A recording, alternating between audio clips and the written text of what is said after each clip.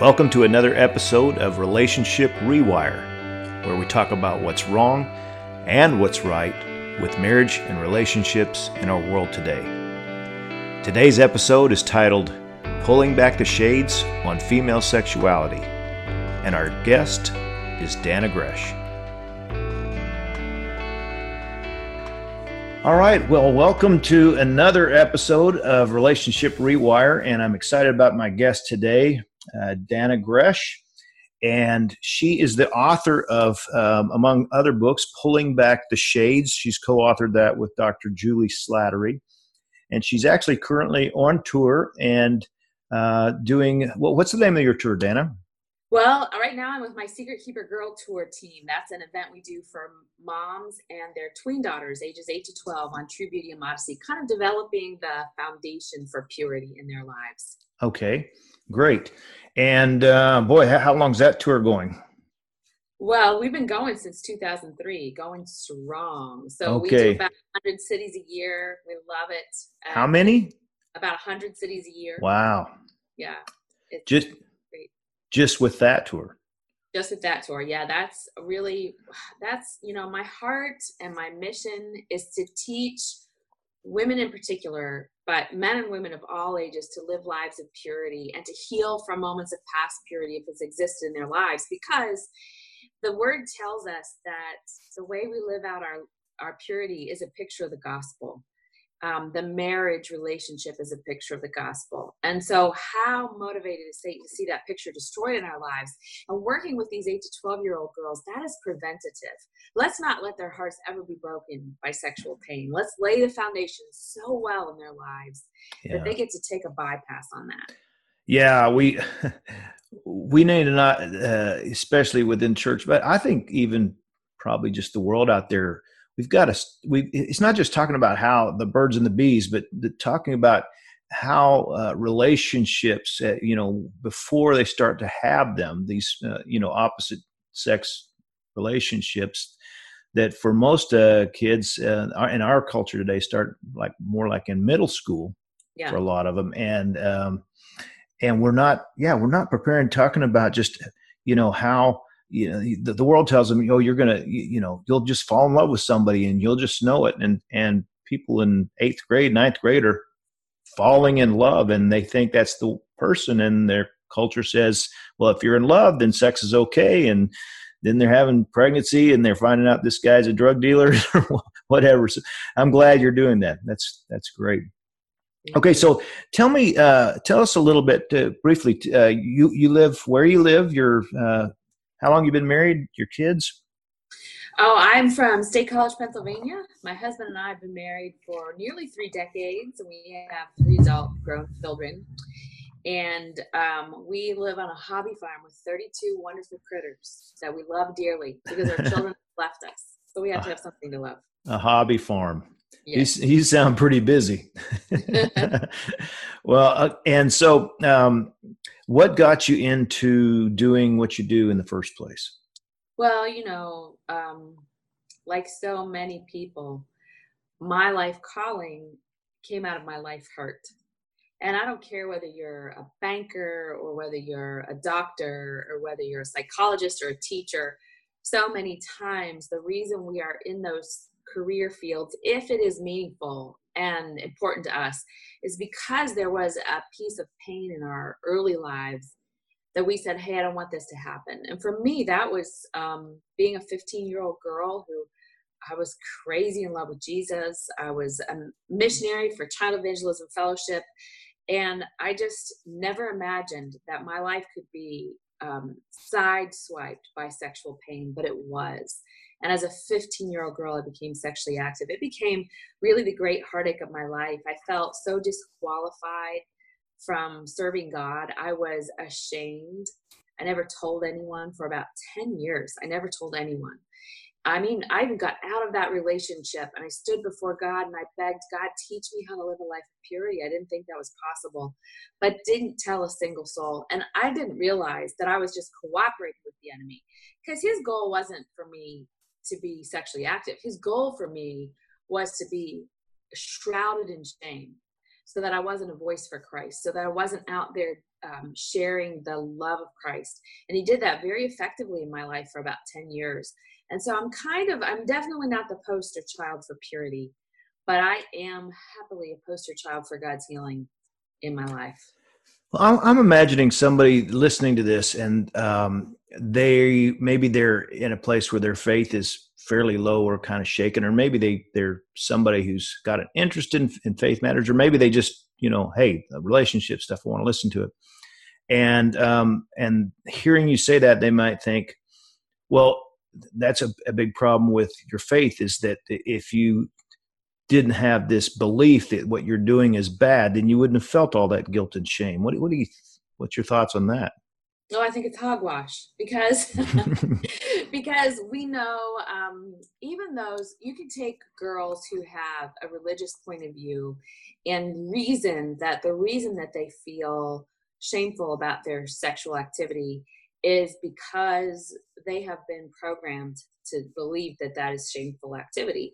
However, research tells us that you can take girls with no religious training and they will equally experience depression.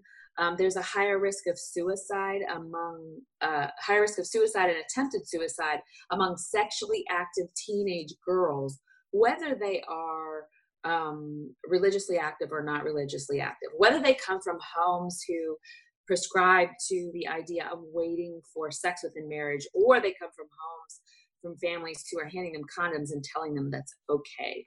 So the research really bears out that is not true, that somewhere in the human psyche, there is a sense that sex is sacred, sex is good, sex is special, and it should be reserved for something special.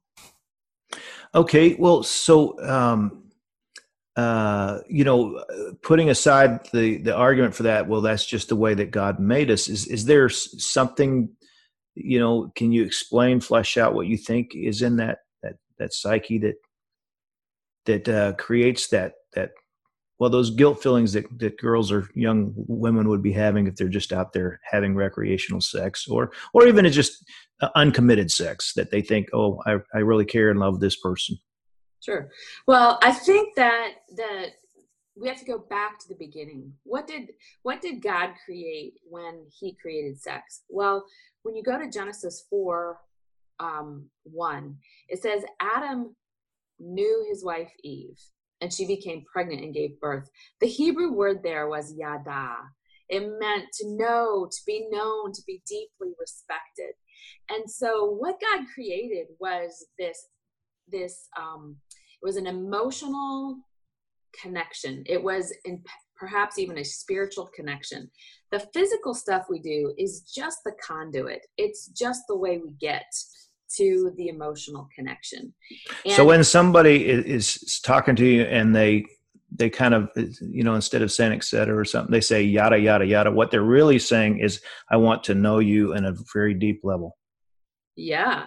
We don't know that. We think it means blah, blah, blah. In fact, the word's not boring at all. And it is that every human wants to be known. Every human wants to be seen.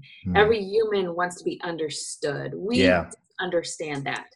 So you take that and you say, okay, so how a thing was created to work is the best way that it works. If I go to my hotel coffee maker right now and try to make popcorn, it is not going to go well with my situation because it was not created to make popcorn. It was created to make coffee. We were not created for promiscuity. We were created for monogamy. We were created to be known and deeply known by one person. God's word teaches that throughout, from Genesis to Revelation. We can see that standard, even though God's word is honest and raw, and we see the misuse of that. We see polygamy and promiscuity and all manner of sexual misuse among the heroes of the Bible. And we also see many times the consequences of that.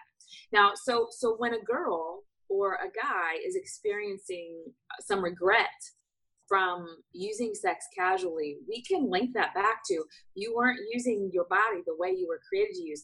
But there's good news in this too. It's not just bad news. Some of the most liberal sexual studies out there tell us that the most sexually satisfied people are those with the fewest sexual partners. For example, out of the University of Chicago in Illinois, there is a study that says that religiously active evangelical women who have had only one lifetime mutually monogamous partnership, I call that marriage, are the most orgasmic women in the United States. Yeah. Their bodies work better. And this just goes, this is another example of that we have scientific data that shows us a counter viewpoint of what our culture, but our culture tends to reject it if it doesn't fit the culture. Because my master's thesis study was on this very subject, and I presented at the Texas Association of Marriage and Family Therapists, and most of the people that came up with interest to me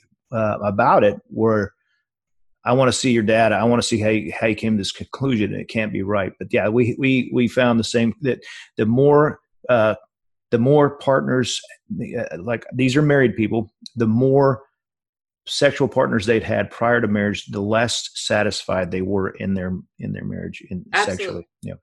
And what I love to do is I love to use some of the most liberal research studies out there. Mm-hmm. I like to use them because there's not bias in there. There's nobody in there trying to prove God's word to be true.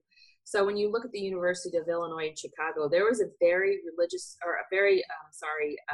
liberal agenda associated with that study.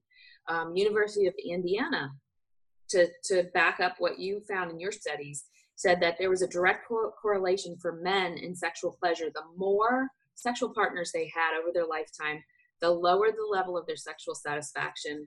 The fewer sexual partners they had in their lifetime, the higher they reported sexual satisfaction in their lives. Yeah. And then we also know from, all the tons of studies on cohabitation, which are closely linked to all this, you keep finding the same thing over and over again, but culture doesn't. That's not what our culture does. And so they don't listen to the data. Right. Yeah. Well, okay. So jumping into your book here. Dana and Dr. Julie Slattery have written this book called Pulling Back the Shades. And the subtitle is Erotica, Intimacy, and the Longings of a Woman's Heart. And so I don't want to take words away from you here, Dana, but a big part of this book was written in answer to the phenomenon of the 50 Shades of Grey, which is what you would define as erotica, and designed specifically for women. And we have had, in all the churches, one of the biggest issues, and all the couples I'm dealing with most of the couples, is pornography, and it's almost always about the husband's struggle.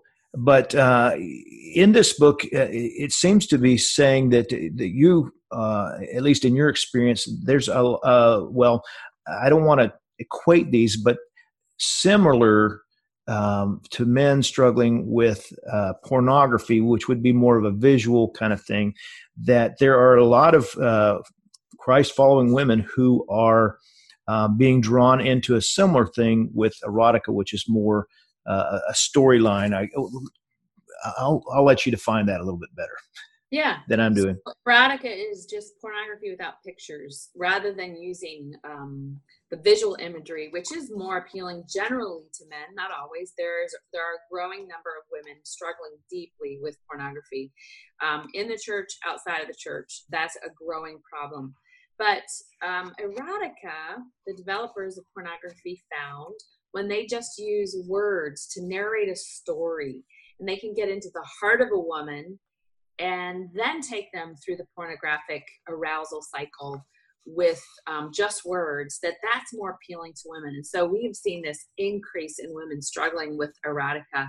And I think the difference, a lot of times people are like, well, how is that different from Song of Solomon? Isn't Song of Solomon pretty steamy? Well, yes, it is. But Song of Solomon celebrates the physical love and speaks of it, but then takes it kind of behind veiled doors for the most graphic parts of that encounter. And the purpose of it is instruction. The purpose of it is understanding. The purpose of it is illustrate. Celebrating God's, Celebrating, yeah. right. Mm-hmm. Versus the purpose of it is the purpose of most erotica that women are reading is just arousal for the sake of arousal. There's not instruction. There's not a celebration of the holiness or sacredness of marriage. It's just like pornography. It's the end all.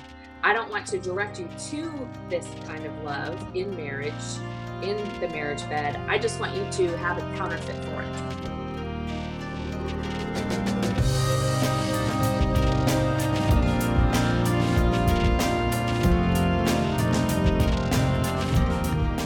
Is your marriage getting worse instead of better? Has there been talk of separation, or is either spouse considering divorce? If any of these apply, then Love Reboot is your answer. Come join the hundreds of couples who were once in despair and headed for divorce, but are now experiencing a thriving, growing relationship after attending a Love Reboot weekend. Visit us at growinglovenetwork.org for more information on an upcoming Love Reboot workshop.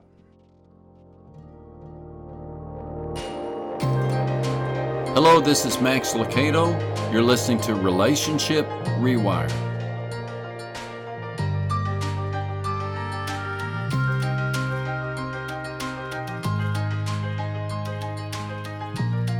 And so, well, I want to jump into a few. You've got in the book, you talk about these women's 5 longings.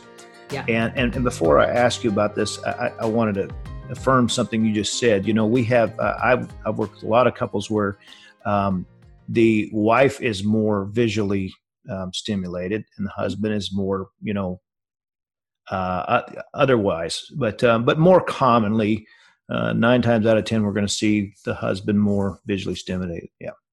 So we just don't want to pigeonhole anybody here. Right. Exactly. And so in many ways, a lot of this can apply to both sexes. But so you've got these a woman's 5 longings. First of all, where did you come up with this list of woman's 5 longings? Is it having?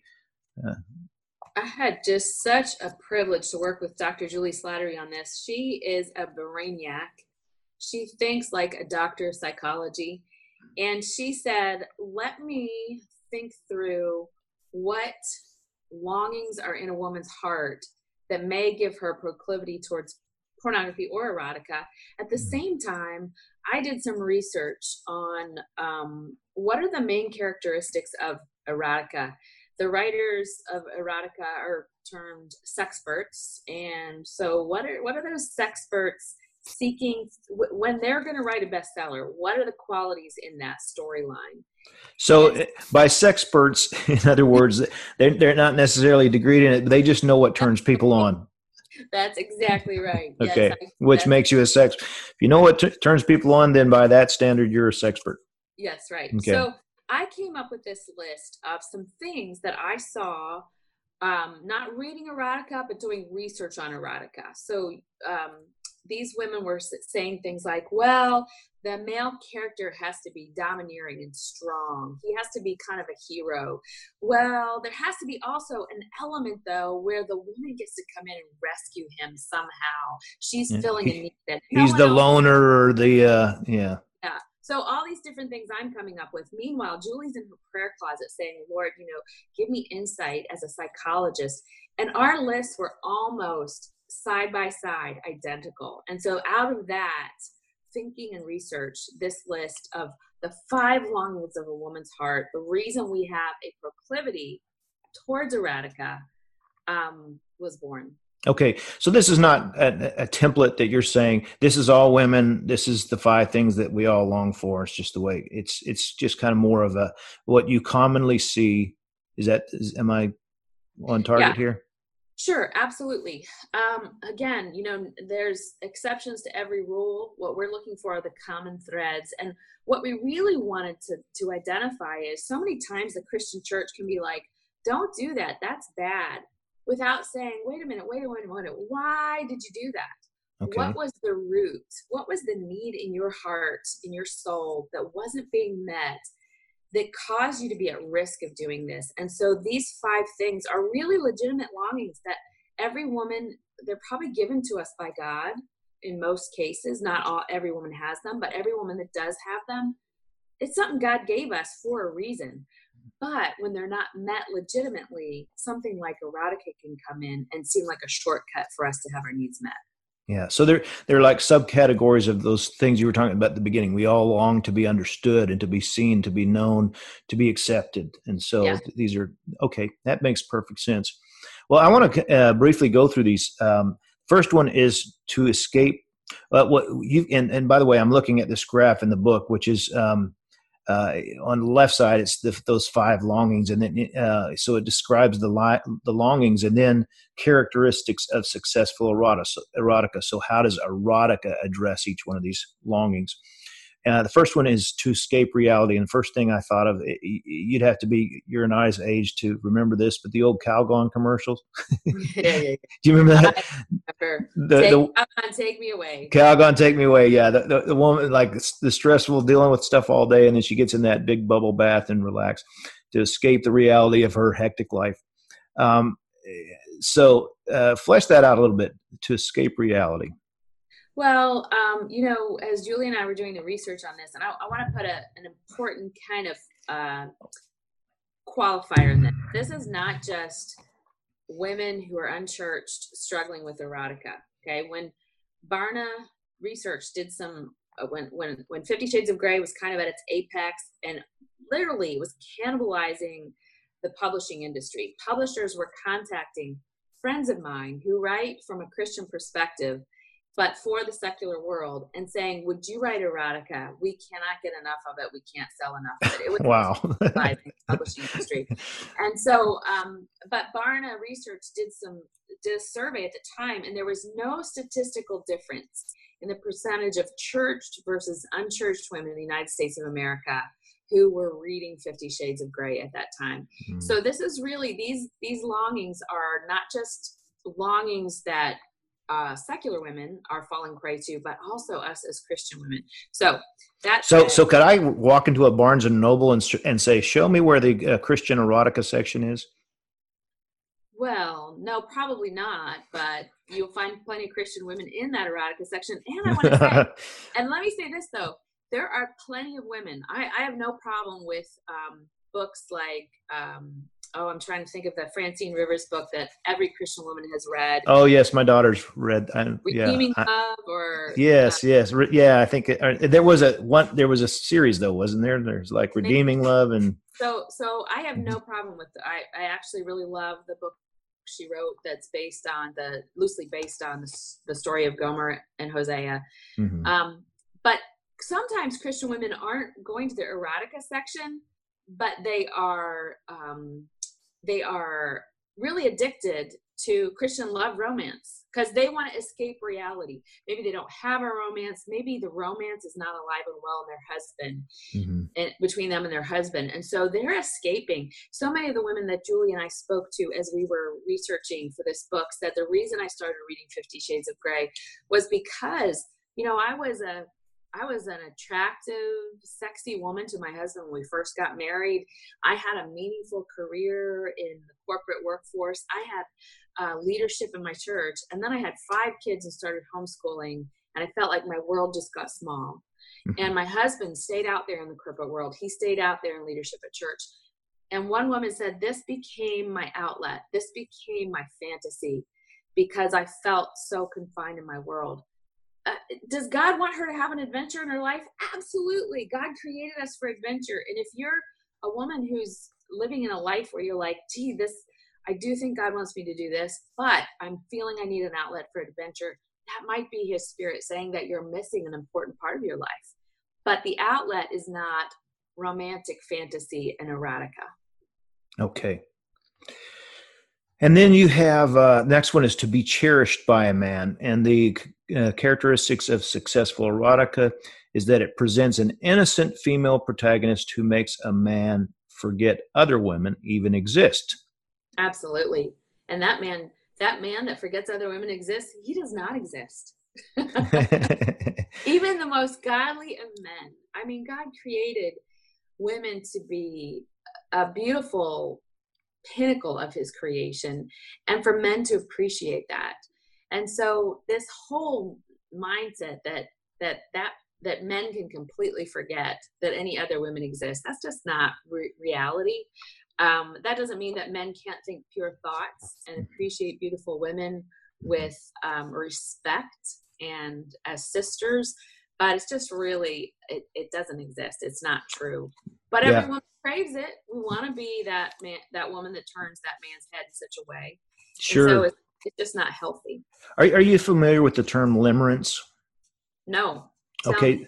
Well, this is a word that was coined by a researcher back in the 60s, Dr. Dorothy Tenoff, Limerence, and we talk about it quite a bit. But it's the, she was she was one of the pioneers in trying to understand the whole phenomenon of falling in love. And as she started getting more and more into research, she was realizing, limerence is, falling in love is not really a good description of what's going on here. Mm. And so she coined the term limerence. If you go Google it, there's tons of research on it. But basically, during that time, if a male or a female are in limerence, during that time, especially on the ups, there's it runs a course. It's typically 6 to 18 months that it runs the course. But especially on the upside of that, there is a very heightened sense of, I don't need anybody else. I don't need anything except this person. That's where all the songs like "All I Need Is the Air That I Breathe In to Love You," they come from that phase. But so I would, I would think that most marriages, wives experienced a time probably before they got married when their husband he seemed to have this, you are the only woman in the world. Yeah. And they weren't looking at anything else or anybody else. And and then that went away, but it felt so great that there's that longing to have that back again. And I think, I agree. I think that's a God-given longing, because if I'm created for the desire to be accepted, which I'm ultimately only going to get fully from God, then from a very early age, I'm going to have this hope that there's somebody out there that would choose me over anybody else, and I'm so acceptable to them that they would, even as they get to know me, they would continue choosing me for the rest of their life. So, yeah, that's a pretty big one. And when I get jazzed up on the neurochemicals of sexuality, that's just one of my geeky things I study. And oh yeah, me too. All the brain chemicals, things like oxytocin that makes us feel like we belong to someone, dopamine that keeps driving us back to our husband or our wife for more sex, because it's the pleasure chemical. It says that felt good, do that again. And this whole cocktail of chemicals that God created.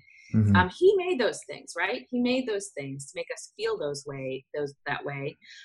Sure. Dr. Daniel Amen, he's a brain scientist, a neuroscientist that does a lot of brain mapping, brain scanning for people that are struggling with brain function. And he noticed that one of his friends who was dating was just had kind of a little buzz all the time. He's like, I want to look at your brain. I want to see what's happening at your brain. Of course, when you're in neuroscience and you have SPECT imaging machines in your office, you can do that. So he scanned his friend in the first early parts of dating him for like 6 or 8 months. He scanned him, and he found that for about the first 6 months of a romantic relationship, those chemicals that the brain experiences at sexual climax, that there's like a low dose of them just kind of running through the brain for 3 to 6 months when a romance is beginning.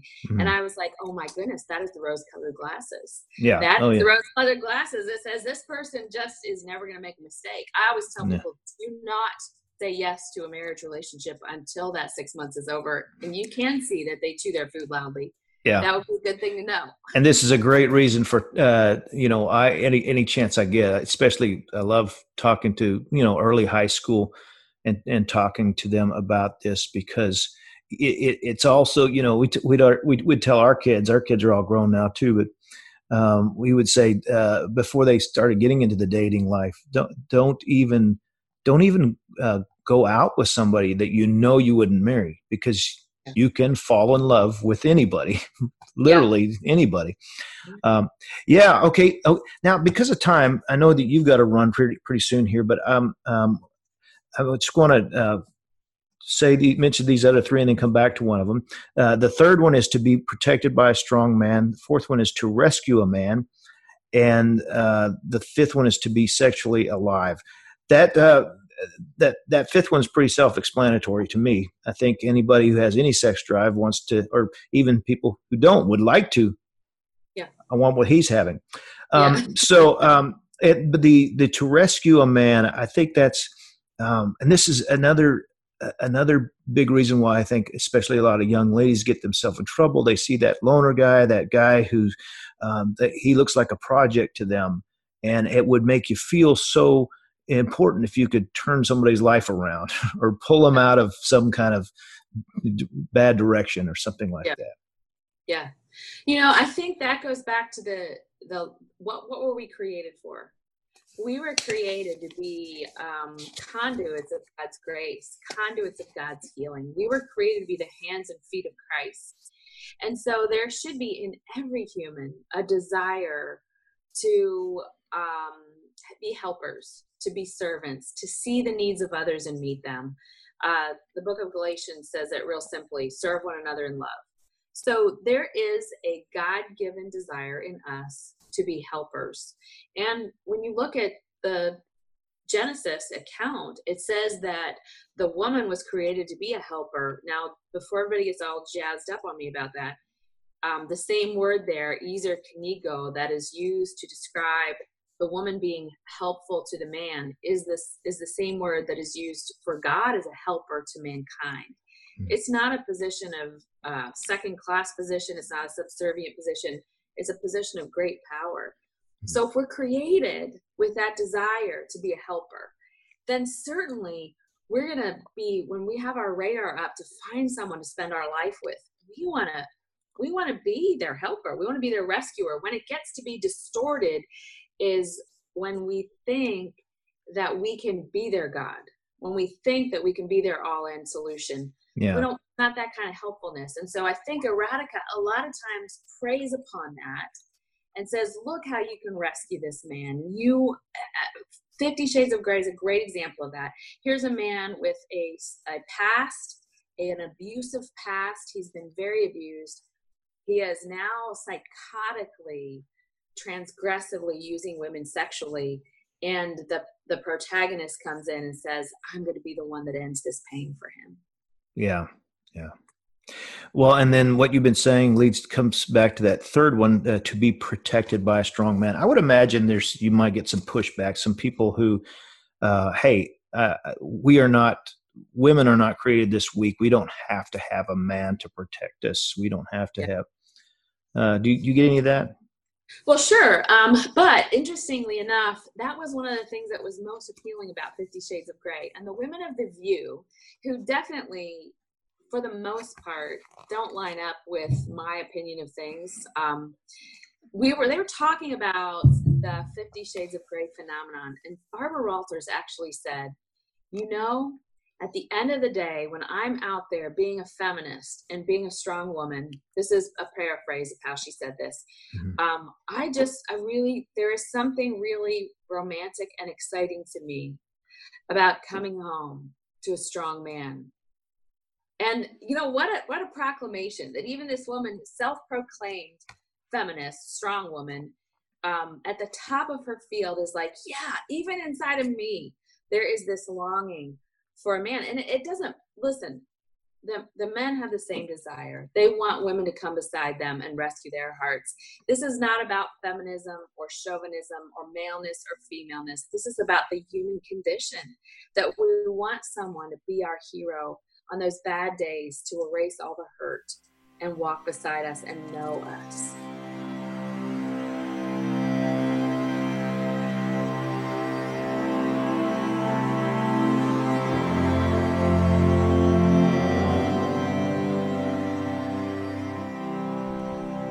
I have a confession to make. There's a podcast I've been listening to for several months now. Like Relationship Rewire, This particular podcast I've been listening to relies on listener support. Up until just a few minutes ago, I had done nothing to support what they do. I was about to record this message when I was suddenly convicted to stop what I was doing, so I got on the web and sent them a donation.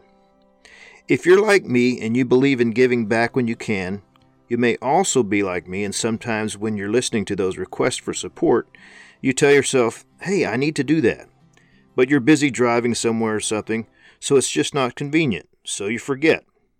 So, if you're like me, it takes being convicted enough to stop what you're doing for a moment and do that. Now, we want Relationship Rewired to be accessible and helpful to everyone, and we know that not all of our listeners have the ability to support us at this time. With more than 13,000 downloads a month, you might think that Relationship Rewire has plenty of donors. But the mindset of most podcast listeners is that a podcast should be free. But it's not free. It takes a lot of time and expense to bring you this valuable information and to have these guests on the program that bring you the stimulating and helpful discussions we have on Relationship Rewire. Furthermore, we keep striving toward even better quality and even more interesting, engaging, and helpful episodes in the future. So please, stop what you are doing for just 2 minutes, hit the pause button, and go to growinglovenetwork.org, then hit the donate button, and help us bring more help to more people. Even a $5 donation means a lot to us, but if you're able to give more, please know we will put it to good use. You can even request that all or part of your donation go directly to the Scholarship Fund, which is designated to offset the cost for couples attending our 3-day Love Reboot workshop. Incidentally, almost half of the couples who attend Love Reboot receive scholarship assistance. Growing Love Network is a nonprofit organization, so your donation is 100% tax deductible. If you donate now, as always, as just one of our ways of showing our appreciation for you, we won't continue this episode until you're done and have hit the play button.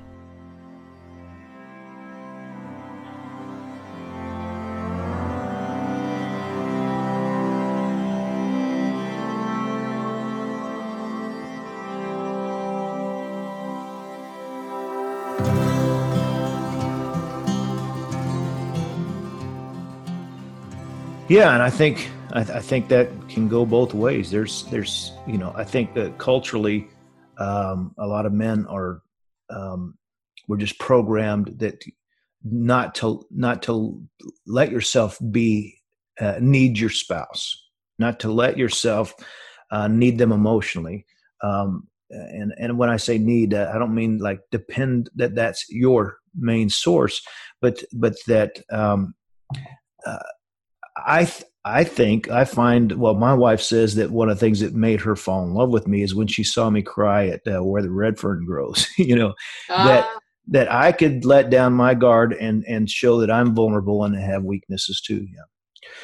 Well, one thing I really love about what you're doing here, and not just in this book, but what you and Dr. Slattery do is you are opening up the conversation. So much of what we've heard in churches and in Christian U.S., Northern European, Western culture is so much about, usually it's about the men being faithful and not dealing with pornography. And I think that can be frustrating to a lot of men because they're like, wait, why is it the focus all about what we're doing wrong and what's damaging to us? And you're saying, look, this is all of us. We've all got to take responsibility for what's going on between us sexually. And there's always another side of the equation. I'm kind of walking on some tricky ground here, but I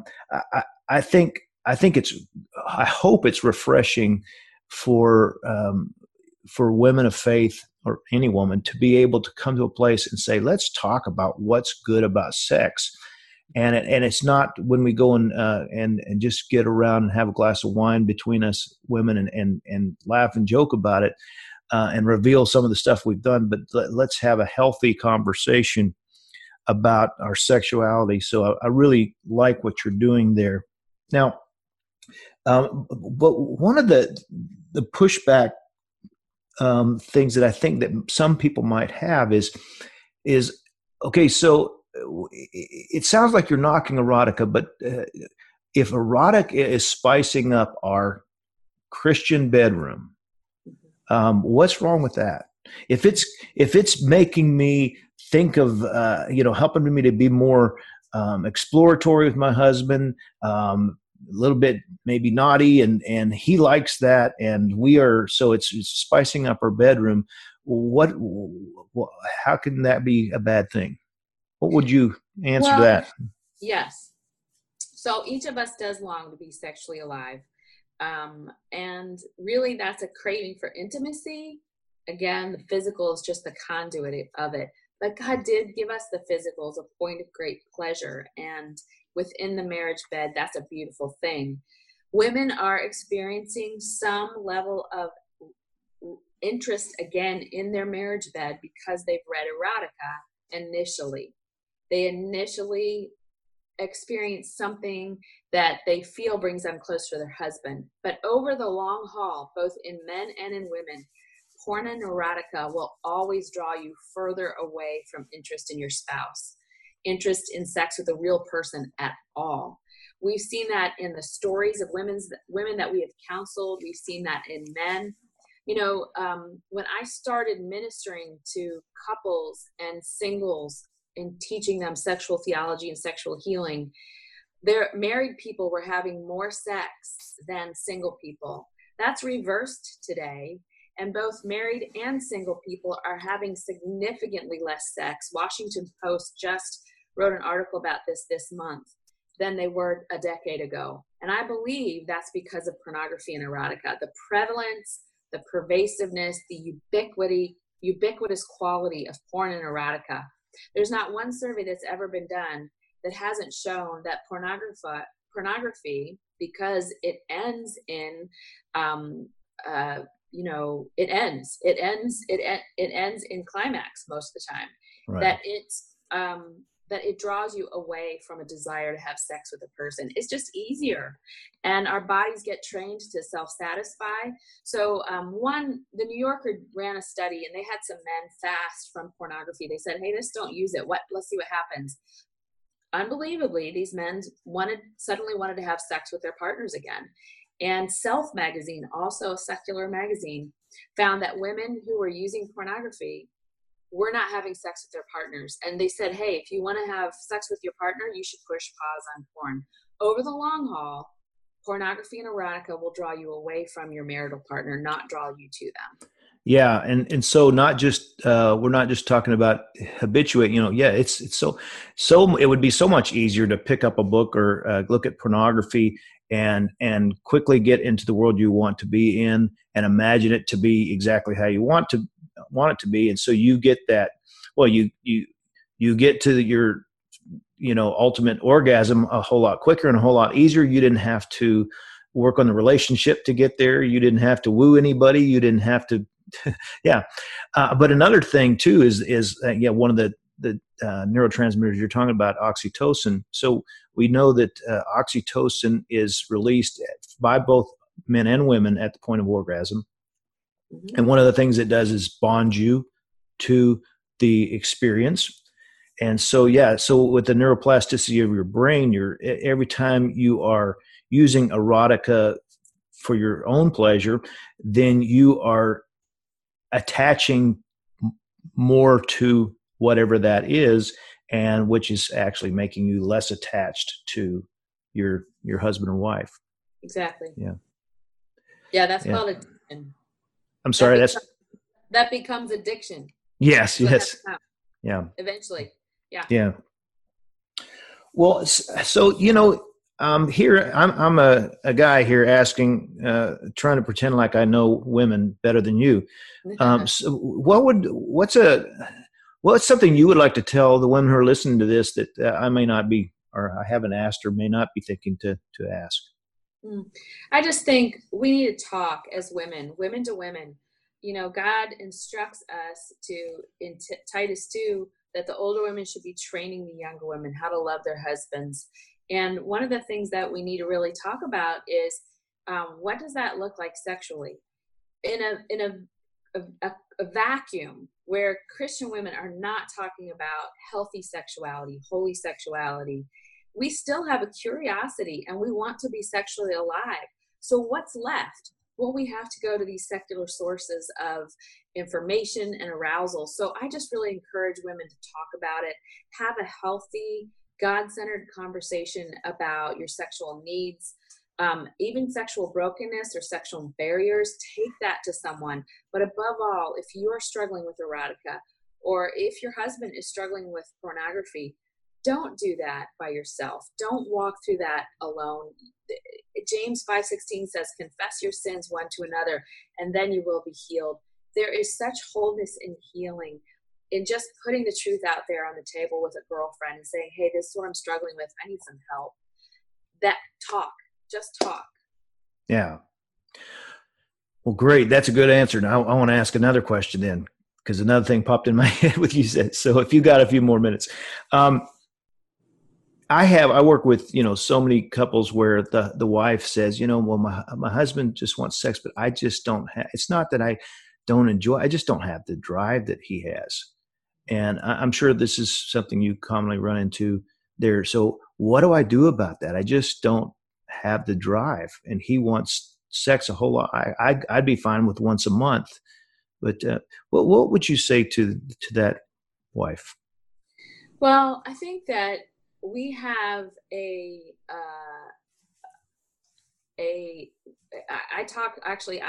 because I talk with women, I end up talking with a lot of women who have the opposite problem, where she has a bigger drive than her husband does. Sure. And sometimes that is because something is disordered. Sometimes, not always. Sometimes the husband has a low sex drive because he is using pornography.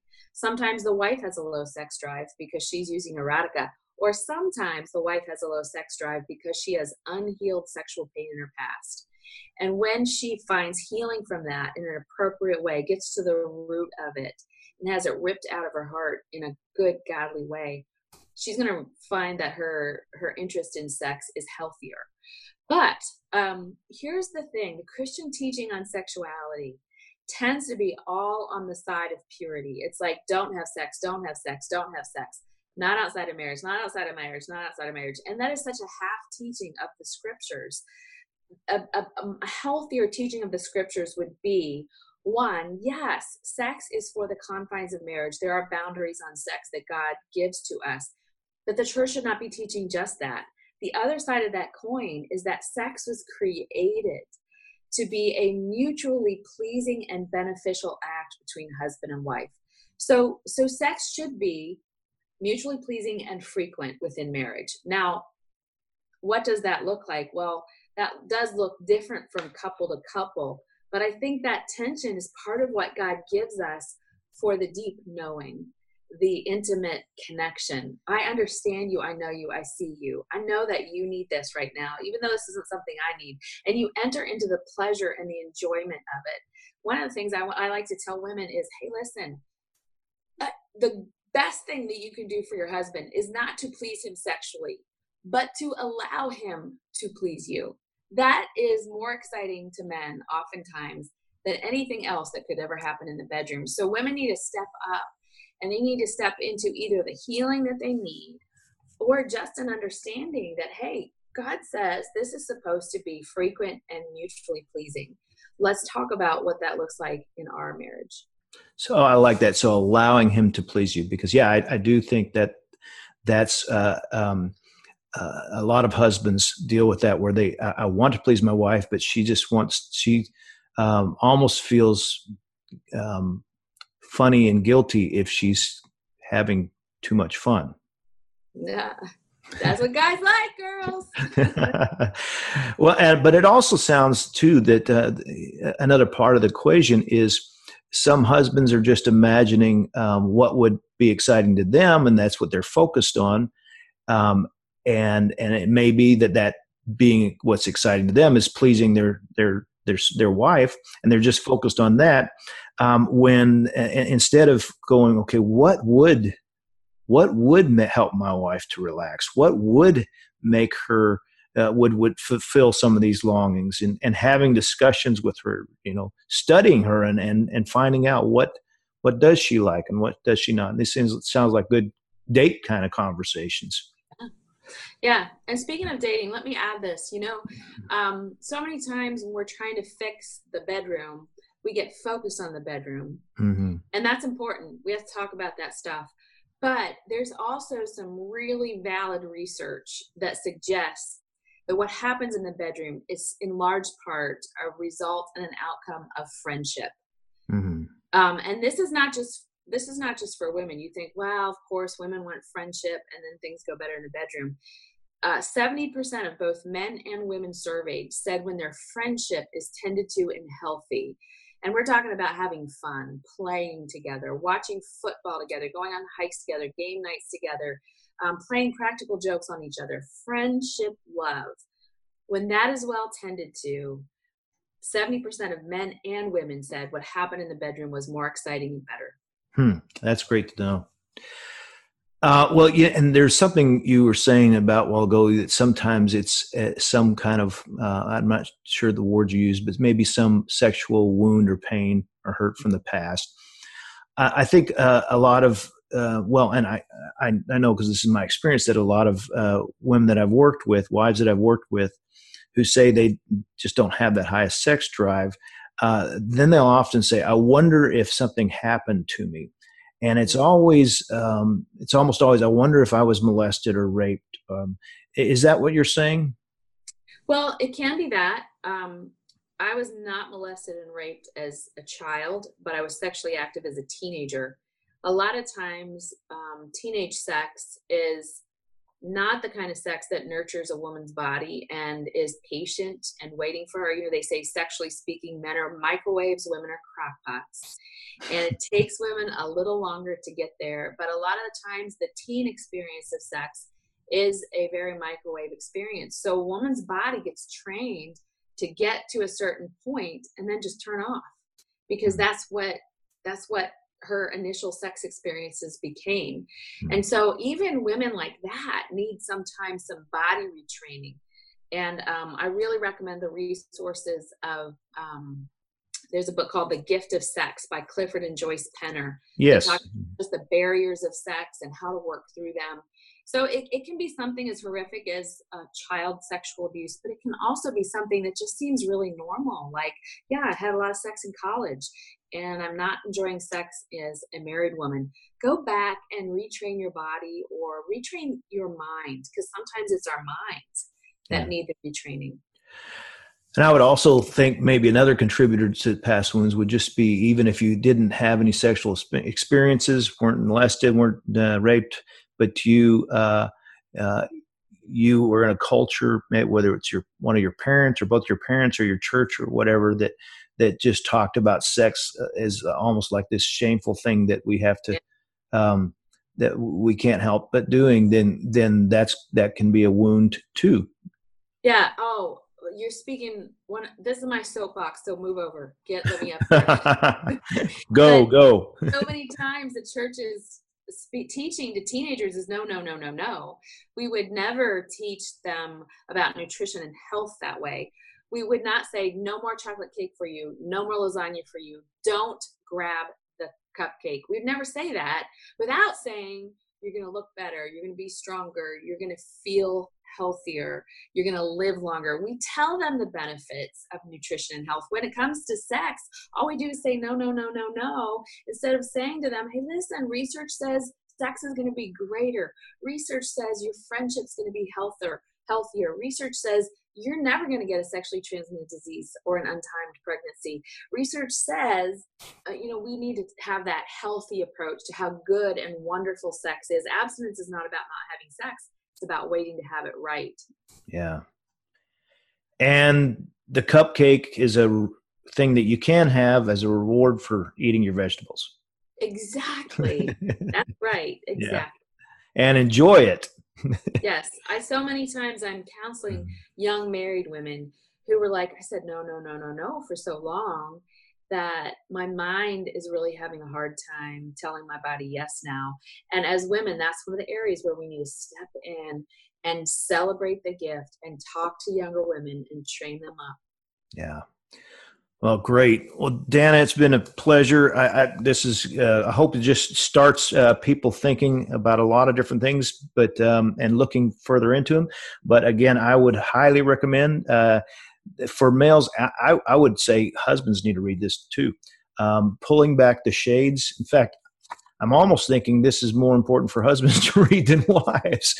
But Pulling Back the Shades, Erotic Intimacy and the Longings of a Woman's Heart by Dana Gresh and Dr. Julie Slattery. What else do you have going on right now, or any books, anything that you would like to let the world know about?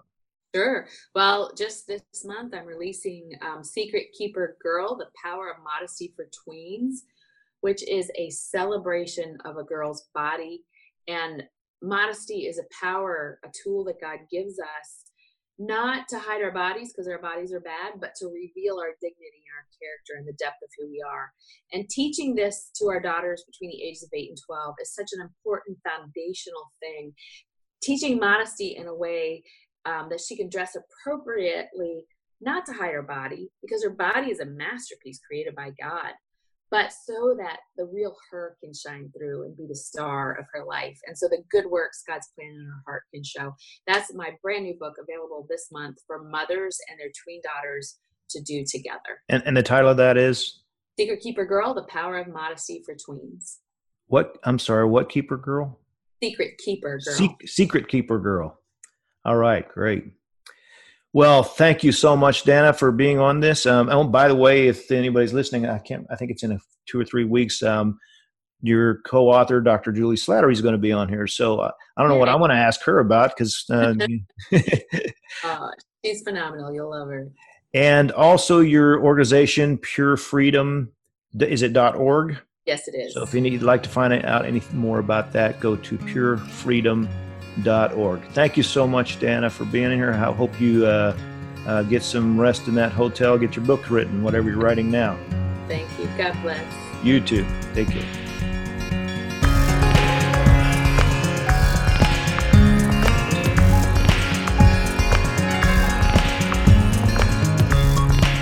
Relationship Rewire is produced by Growing Love Network. Growing Love Network exists to revolutionize relationships for lifelong love. You can find us on the web at growinglovenetwork.org. We welcome your feedback on this or any of our episodes. Send us an email to relationshiprewire@gmail.com.